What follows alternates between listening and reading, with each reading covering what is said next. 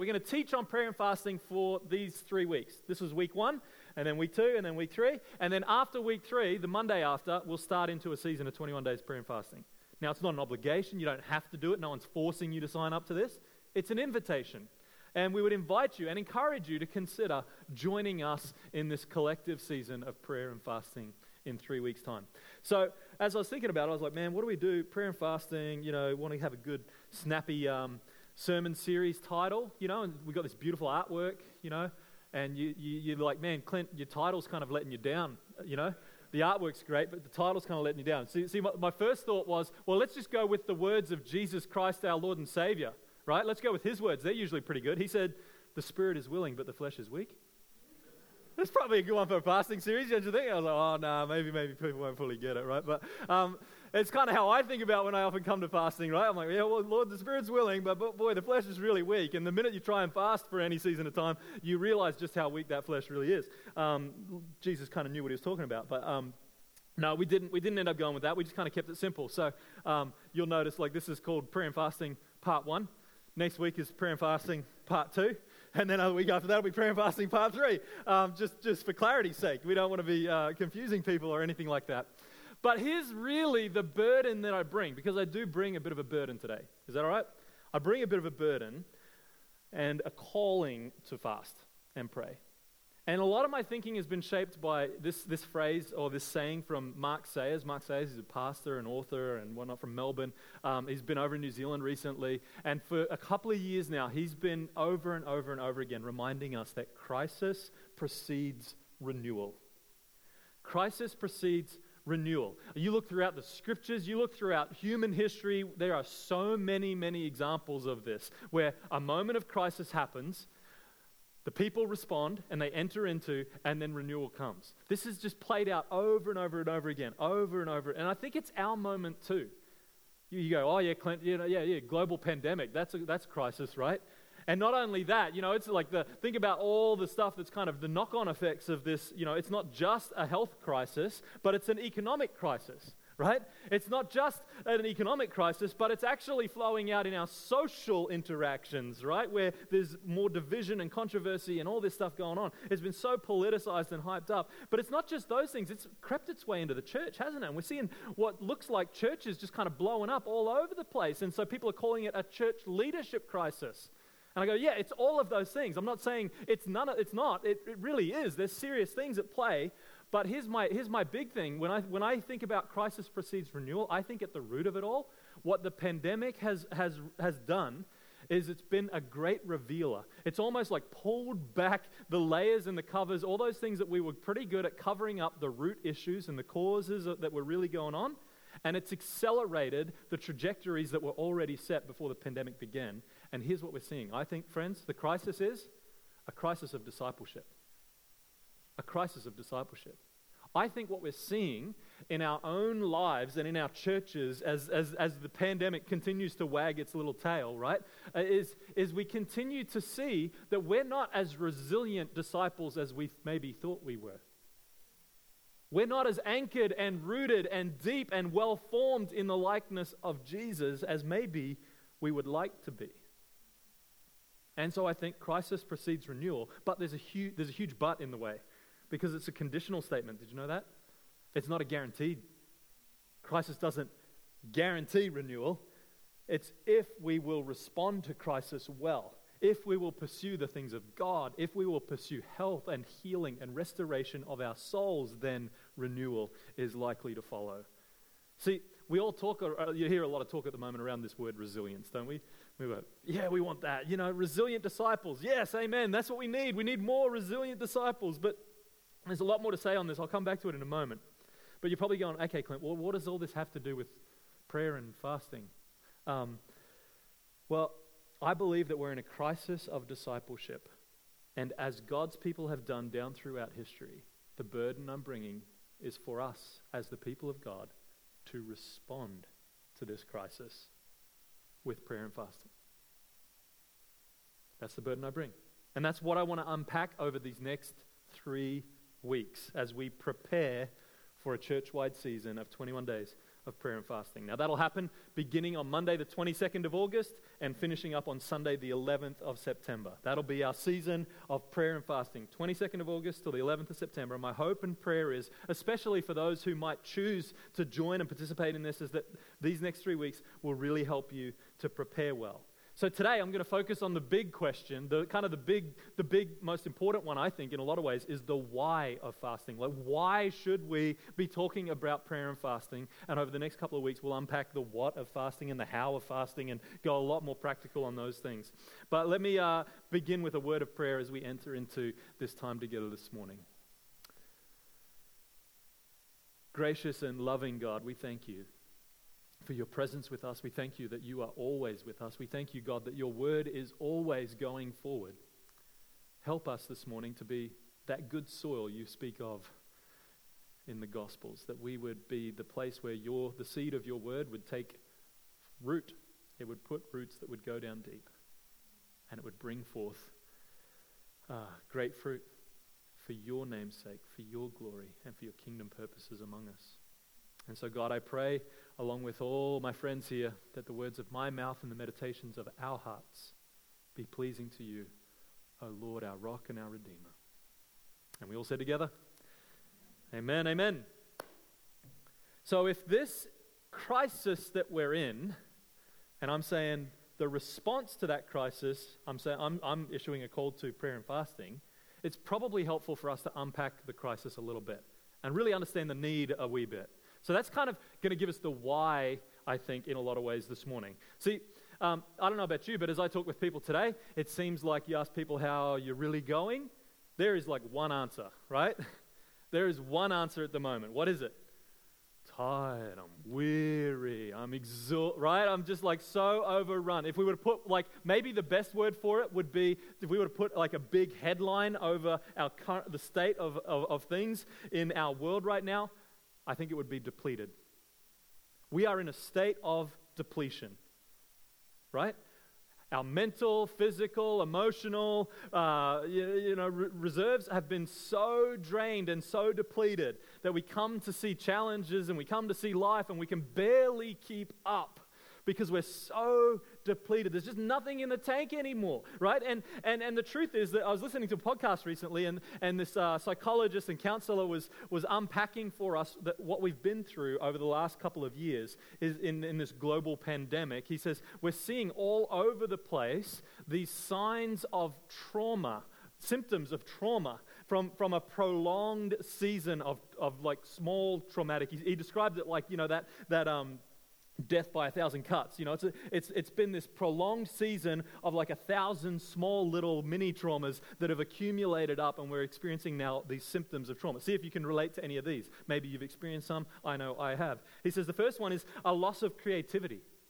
And it's not just the sense of like a loss of one's ability to create content and generate materials that are helpful and all that stuff, but it's actually a loss of ability to like plan and make plans, or the loss of one's ability to have hopes for the future. It's all related to this loss of creativity. What about this one? A lack of patience and grace for irritable people. Anyone?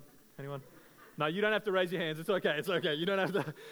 Like a lack of patience. This shows up all over the place, doesn't it? It's like popping up everywhere. Where someone at the supermarket doesn't put their trolley back just right, and all of a sudden you're all up in arms. Or maybe it was the same person who upstairs, had 15 things in the 10 items or less lane, and normally you'd be able to let that slide, but you're realizing inside, I just can't let that slide anymore. I want to explode. You know what I mean? I mean, this is lack of patience and grace for irritable people going on. Or maybe, what about this one? Short-term memory loss. How many times have you or someone you know recently just been like, I completely forgot about that. I completely forgot that that's what we talked about. I completely forgot that that's the plans we made. I completely forgot. That's a symptom of trauma. Exhaustion. Yep. What about this? A diminished desire for human contact. Who here, if you were honest, breathes a sigh of relief when plans cancel? Yeah, right? It's happening all the time, and everyone's like, oh, phew, I'm glad I don't have to, right? I mean, we can laugh about it, but the truth is, this is a symptom of trauma in our lives, and it's a symptom of dysfunction in our lives because we're all created for connection. Now, yes, of course, you can overdo it and go too far and extend beyond the boundaries and, burn yourself out, all that kind of stuff. That's not the kind of thing we're talking about, though, right? We're talking about people who haven't seen anyone in like 3 weeks, and then they were going to see someone for the first time, and those plans canceled, and they were like, oh, phew, I'm glad I don't have to, right? I mean, that's actually a symptom of unhealth, people, if we were to face up to it and be honest, because we're built for connection. We're built to be in community with one another. So how do we recover? And we're seeing, man, there's this global denial playing out at the moment, like almost like we're ignoring what's really going on. And so people are rushing out to travel. They're suggesting that like this quarter is supposed to be like the biggest period travel quarter, in like forever. Like everyone's figuring like, oh, we can travel again. We can get on a plane. We can go overseas. And so we do. We jump on a plane. We go to Fiji and we go to Europe and we go to Australia and America. And we're like, we have these amazing trips and we're just like, hey, this is going to fix everything. This is gonna solve it. Well, guess what, friends? I've been on sabbatical for 3 months, and it wasn't my visit to Australia, and it wasn't my visit to America and seeing the family and friends that we love over there. Those things didn't fix the things going on inside my soul. I can testify to it. Amen? Come on. I know you're all sitting there still going, oh, it's still like the holiday, Clint. I'd still like to go. I get it. It's all right. It's all right. But the truth is that I think underneath all of this, we're just not coping with things well. We're driven, we've been so like malformed into these patterns of avoidance, where this is how we'll cope with those deeper issues going on inside us. We listen through those symptoms and we go, oh, I've got all that kind of stuff. I'm so depleted, I don't even have the energy to think about what it might take to address those and move towards recovery and healing, right? That's kind of the state that we're in. This is the need that is going on in our world, and let's be honest, in our own lives, isn't it? We are depleted. And what we need is not just holding on and gritting and bearing and, kind of hoping for all this too to pass by and things to kind of resettle. Like, here's the encouragement for you this morning, friends. I don't think it's going to happen. I don't think it's going to happen. This moment of depletion, this moment of global crisis, this is the moment in which God wants to meet you. This is the moment in which God wants to form you and make you mature and make you more holy and make you more like Him. He doesn't want you to just kind of wait it out until it's smooth sailing again. No, this is the time when formation happens in our lives, is when we actually press into and deal with the stuff that's being raised to the surface in moments like this. And it's happening personally, it's happening within our church, it's happening within the Big C church, and it's happening throughout our world all over the place. Here, friends, here's the secret, here's the antidote, if you want, to this state of depletion, is that we need our souls to be healed. And the only way our souls will be healed is through union with God. That's where healing comes. That's where healing is found. It's not the same thing as just having enough faith. It's not the same thing as just having the right doctrine and, systems of belief and knowing the right things. No, it's not those things. We need our souls to be healed through union with God. It's what Jesus prayed for in John 17. Down in verse 22, he says, may they also be in us so that the world may believe that you've sent them. I have given them the glory that you gave me, that they may be one as we are one. Here's the key phrase, verse 23. I in them and you in me. You hear it? That's intimate union. Jesus is praying that, not just for his disciples, but for everyone who believes in him, for all his sons and daughters, that we would be in him and he in us, so that we may be brought to complete unity. Then the world will know that you, Father, have sent me, Jesus, and have loved them even as you loved me. And so, yes, we hear all this talk about building resilience, and we just think if we were more resilient as disciples, then maybe Jesus' prayer would be realized in our lives. Friends, the truth is, you don't have to earn it. You don't have to work towards it, because there's a big difference between a Christian, a biblical understanding of resilience, and what the world understands resilience to be for. The world talks about establishing boundaries and, growing emotional health and well-being. And I'm all about these things, right? It's all about having enough rest, and these are all related, right? These are all good things. I'm not anti those things at all. But a biblical and a Christian understanding of resilience is very different. See, a biblical understanding of resilience shows that it's imparted. Look at Paul's prayer in Ephesians chapter 3. He says, in Ephesians chapter 3, Paul writes, this is where he's praying for the Ephesians, he says, "For this reason I kneel before the Father, from whom every family in heaven and on earth derives its name." Here's the key verse. "I pray that out of his glorious riches he may strengthen you with power through his Spirit in your inner being, so that Christ may dwell in your hearts through faith." I pray that out of his glorious riches, which, by the way, he's not in a state of depletion. He's not running on fumes. His glorious riches are inexhaustible, right? They're not going to run dry. They're not going to run empty. And out of those inexhaustible riches, he wants to strengthen you in your inmost being. It's imparted. That's resilience. In our inmost being, when we receive that and the Spirit of the living God breathes that life into our inmost being, that's where, from a Christian and biblical understanding, that's where resilience springs forth. That's where actually Jesus puts it this way in John 7. He says, "Streams of living water will overflow from within you," right? That's the way Jesus talks about it. And the truth is that we all got to recognize that source is God. God's the source. We don't need to go digging inside ourselves. We don't need to hit the gym and kind of strengthen up ourselves in our resilience muscles or anything like that. No, it's imparted. But we need to be able to tap into it. We need to be able to discover it. We need to be able to get there, because the truth is we become so avoidant and good at avoiding, right, the hard things in life, that we never actually get to those deep inner parts of our lives. Instead, we exist in what one psychologist calls the shallows. This is where most people live their lives. In the shallows of life. This is the day-to-day stuff. This is the news article you read this morning that you're kind of still thinking about. This is the what you're going to have for lunch later. This is the all the things of life. This is the shallow things. It's the constant noise and chatter in our brains this is where most people live most of their lives. Occasionally, though, there'll be something that'll kind of go on that will cause us to drop a little bit deeper. And he calls this next layer the midlands of life. Isn't that helpful? We move from the shallows into the midlands. And the midlands is what, in biblical terms, we talk about the concerns or the worries of life or of this world. So this might be things like those of you who are worried about the care of aging parents. Or maybe it's the education of your children. This might be things like finding the right partner, right? This might be things like your career trajectory and how you're going to move on and be. This is the midlands. This is those concerns and cares of life, right? They're a little bit deeper than the shallows, but we're not yet to our inmost being. See, our inmost being is deeper still. And when we get there, we find this is where love, joy, peace, hope, these things reside, because these are the eternal things that are beyond this life and this world, right?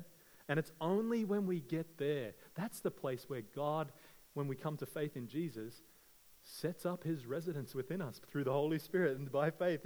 And that's where Jesus dwells inside of us. And so when we pray, yes, we pray to God our Father who is seated on the throne and in the heavenlies. Yes, we pray to Jesus who's our friend, who's alongside us and near, in the room with us. But we also pray knowing the Holy Spirit is inside, in our inmost being, wanting, as Paul prays, to strengthen us through his glorious riches. You see it?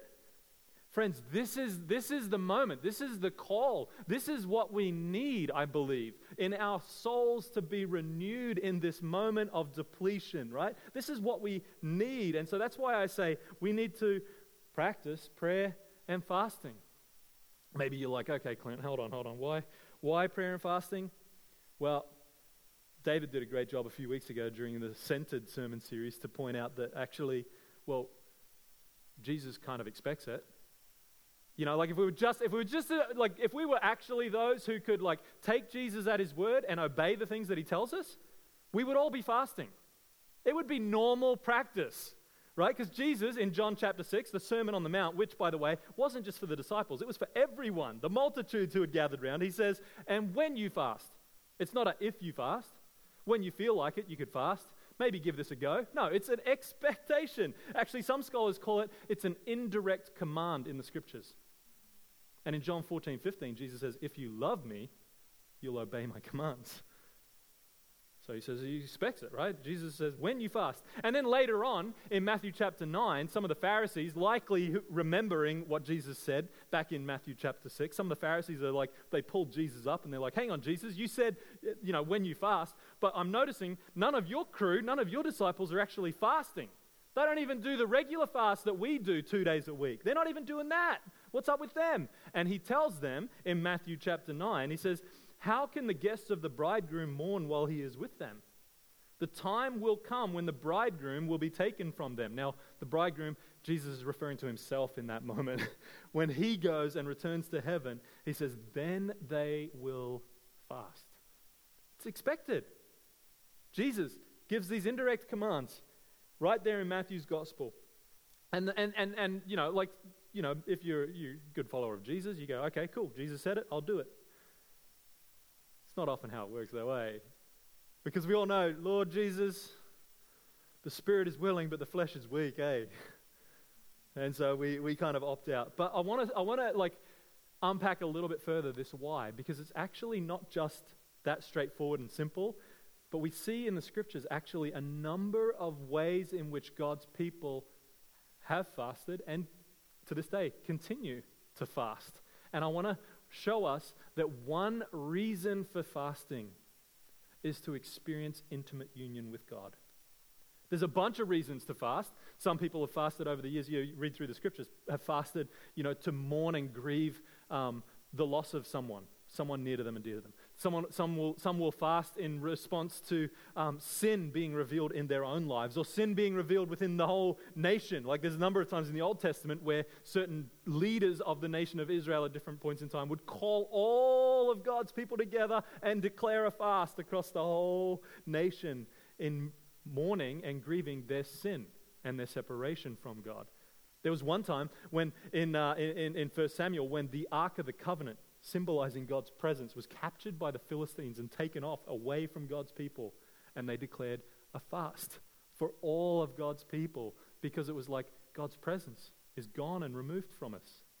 And they responded through fasting. This pattern shows up over and over and over again. But as I've been studying and thinking about, David mentioned this in his message a few weeks ago, my thinking on fasting has actually been helpfully informed.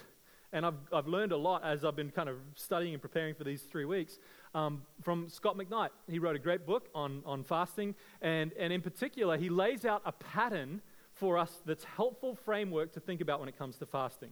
Because oftentimes, when it comes to fasting, we think about it in this framework of A that leads to B that leads to C.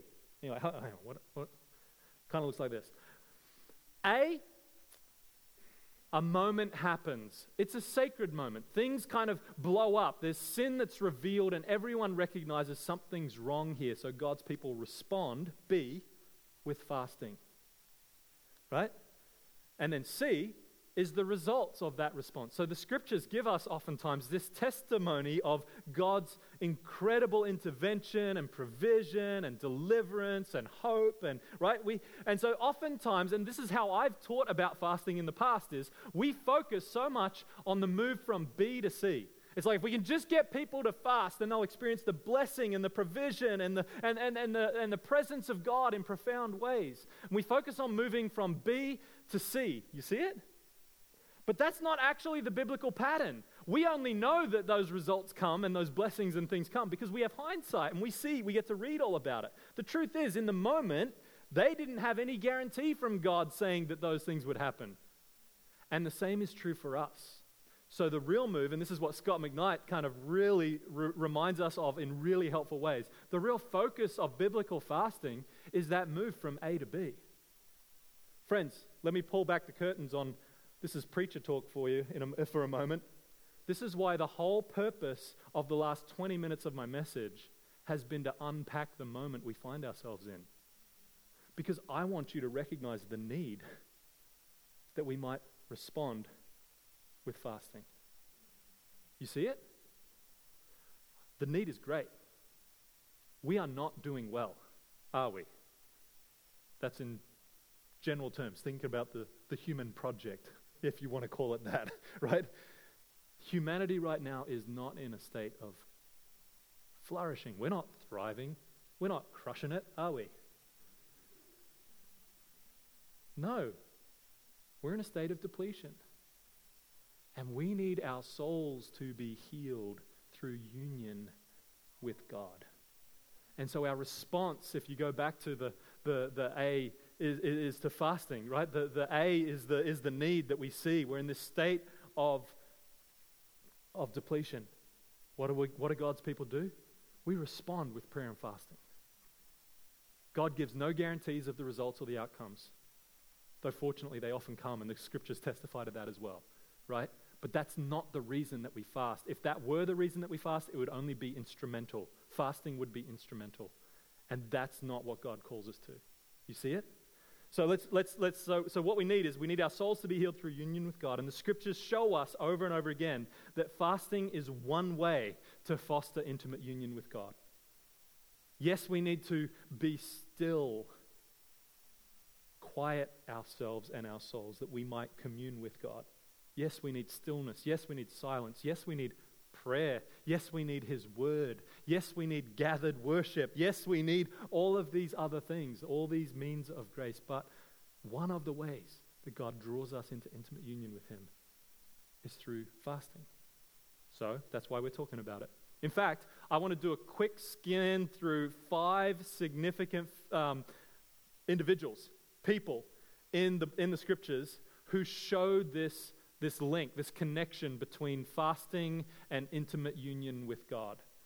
5 significant people. I mean, we're talking about Moses and Elijah, Daniel, Jesus himself, and the Apostle Paul. So we're going to just kind of skip through these, and it's important to recognize as we go through, again, let's keep that framework in mind. These people responded to a situation, and then God showed up and blessed them with this incredible intimate union, right? There was no guarantee of that coming on the back end. So as we go, let's keep this in mind as we go all the way through. So these 5 most significant figures in the Bible who experienced intimate union with God. Moses. We want to see this show up. So Moses has this remarkable story who he actually, apart from Jesus, experienced that union with God perhaps more than anyone else in the Bible. You know, the Old Testament tells us that he had a conversation with God, told us that God showed him His glory, showed us that like Moses would speak to God and God would respond with thunder, you know, like all these things going on. Like this remarkable verse, you know, where he would come down after being with God and the people responded by saying, your face is like shining. We can't even look at it, you know, like when he came back down. But here's this incredible story where God says, show me your glory. And then God answers his prayer, displays His glory to Moses. And here's what it says in Exodus 34, verses 6 through 9. It says, the Lord passed before him and proclaimed, the Lord, a God merciful and gracious, slow to anger, and abounding in steadfast love and faithfulness, keeping steadfast love for the 1,000th generation, forgiving iniquity and transgression and sin, yet by no means clearing the guilty by visiting the iniquity of the parents upon the children and the children's children to the 3rd and 4th generation. And Moses quickly bowed his head toward the earth and worshipped. He said, if now I have found favor in your sight, O Lord, I pray, let the Lord go with us. Although this is a stiff-necked people, so pardon our iniquity and our sin, and take us for your inheritance.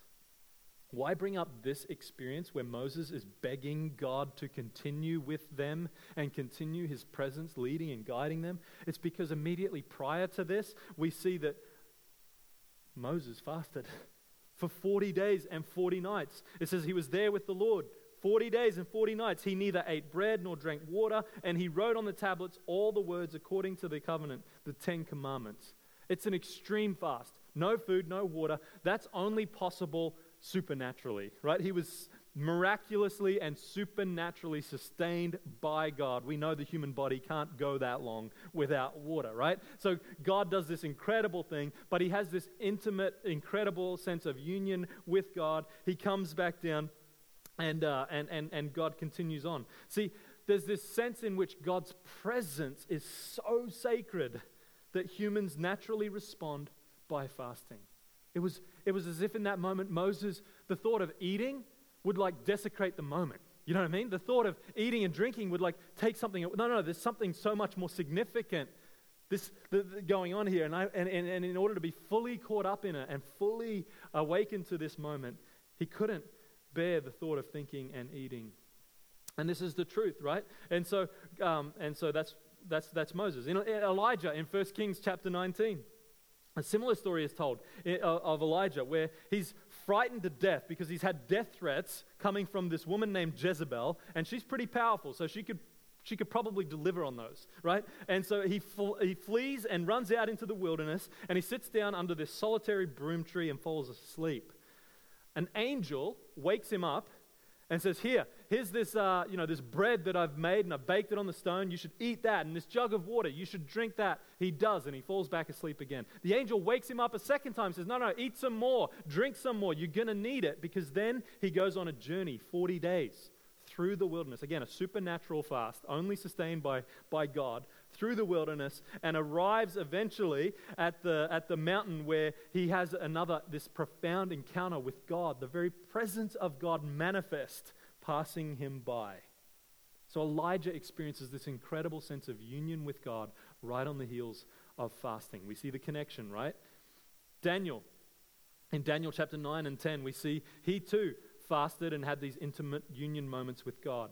We know that Daniel turned to the Lord God to seek an answer by prayer and supplication with fasting and sackcloth and ashes. That's what it says in Daniel chapter 9 verse 3.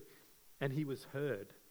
But being heard's only part of it, because Daniel also received these incredible visions and answers to prayer as the result of that communion with God that helped to prepare. So he was prepared for that union through the journey of fasting.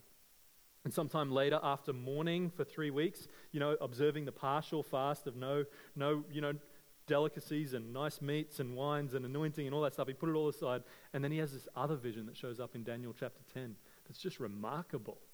This link shows up again and again and again. Jesus in Luke chapter 4. We see right after his baptism is led into the wilderness and fasted for 40 days and nights, just like Moses, just like Elijah. And Luke's gospel tells us that Jesus ate nothing at all during those days. Luke chapter 4 verse 2. And then helpfully it tells us he was hungry. I can imagine so, right? Again, supernatural fast, God sustaining in profound ways. But before he ate anything, Jesus was visited by the devil. And the devil shows up and tempts him in some pretty significant ways. He's tempted to eat by ending his fast before the appointed time.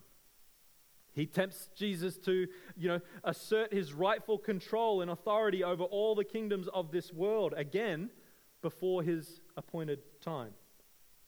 And he resists that as well. Jesus is then tempted to jump recklessly from the pinnacle of the temple and save himself, again, without his appointed authority and divine permission. And some consider that maybe these were just kind of hallucinations that Jesus had. After all, he was just fasting for 40 days and nights. Who knows what the brain might start doing? But I don't think that's true. I think this was a real visitation by a real enemy of the soul, trying to steal, kill, and destroy the work of God that was going on. And you see this intimate union with God. You see, I think, perfect. This is in Jesus, in Luke chapter 4, it's this profound example of being strengthened in our inner being so that we can withstand the temptations from the enemy. Paul, 2 Corinthians, tells the story over and over again how he'd been, physically weakened by afflictions. And, just after Paul mentions that he'd been weakened often through fasting, he speaks of himself in the third person, and he says, funnily, he goes, I know a person who was in Christ who had been lifted up from earth into the third heaven. And he goes on to tell this story, this vision of things that that he heard from God, that he wasn't permitted to speak, and these experiences that but those weren't the things that he boasted in. He didn't boast in like the remarkable, mystical kind of like moments. No, he boasted in his weaknesses. If you read in 2 Corinthians chapter 12, that's what Paul boasts in his weaknesses, and particularly in his fasting, which was part of that. And you know, I think that it's important for us to recognize that the text in all of these texts, in all of these examples, we observe a pattern, right? People experience intimate union with God through fasting. But it's not a guarantee. None of these texts explicitly say, and if you'll fast, you'll experience intimate union. We've just seen it just kind of like there's a connection here, but it's not a guarantee. Is that helpful? Like, is this making sense? Like, there's a connection here. We can't help but notice it. It's a pattern that plays out again and again throughout the scriptures, but we cannot assume, predict, count on and expect that it's true. See, the Bible and the wisdom of the ages confirm that fasting and union with God are connected. They are connected. But what needs to be emphasized is what these traditions reveal. And as Scott McKnight writes, he says, fasting is a response to a sacred moment and not just an instrumental act we use to get what we want. See, we may sit here this morning and think about all the things that we want. And the tendency is like a toddler, or maybe more like a teenager, let's be honest, is we'll use our fasting as a way to kind of twist God's arm, right? As a way to like kind of, okay, God, look at me. Hey, I'm doing all these things. You said do this and do this and do this. You said, and when you fast, and I'm fasting. So now when are you going to give me that job? When are you going to show up with this? That's not how it works. Nowhere in the scriptures do we get that explicit guarantee. But what we do see is a consistent pattern that plays out again and again and again. That when we go in, we recognize the need and we respond in prayer and fasting, that God meets us in those things. It might meet us in ways that we're not expecting. He might bring blessings and things that actually we hadn't thought that we even needed.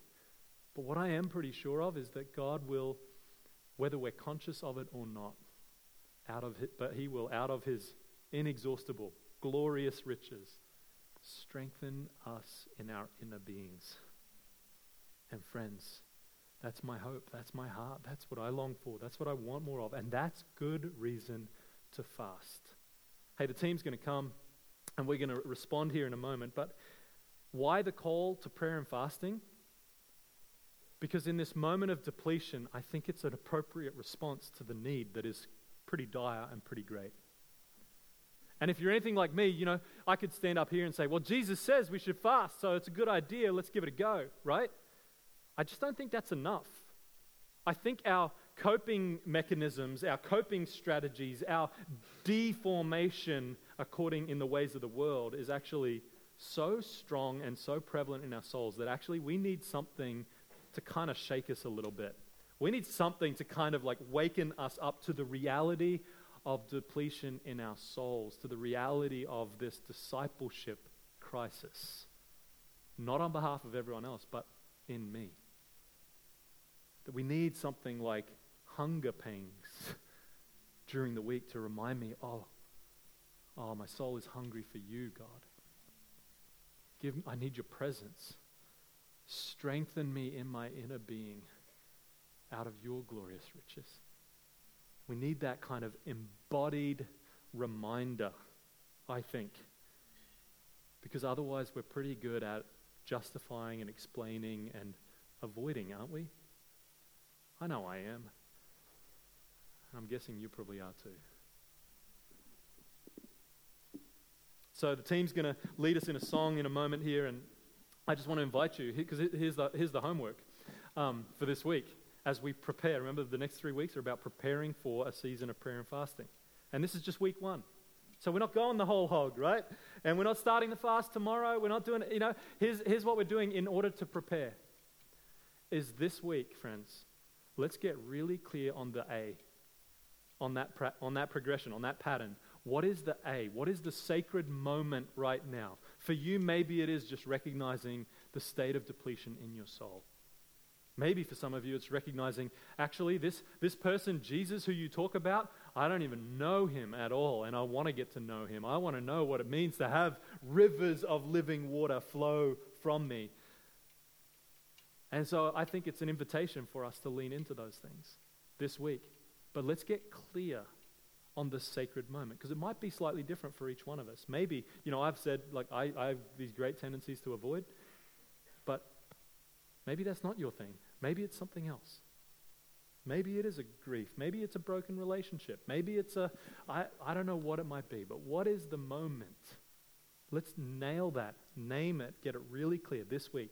And maybe you know it already in this moment. Maybe it'll take some time over this week to sit with God and ask him to take you through, take me beyond the shallows, take me through that mid ground, take me to the deeper parts, my inmost place, Lord, where you want to meet me, where you want to heal me, where you want to renew me. And what is it? What is the need? What is the sacred moment that you might give a focus to and purpose to the fast? Well, thanks for listening. We hope this teaching has served you well and that you've sensed something of God's voice speaking to you.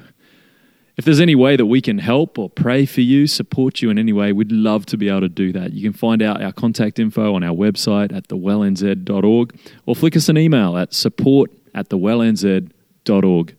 God bless you. We look forward to hearing from you soon.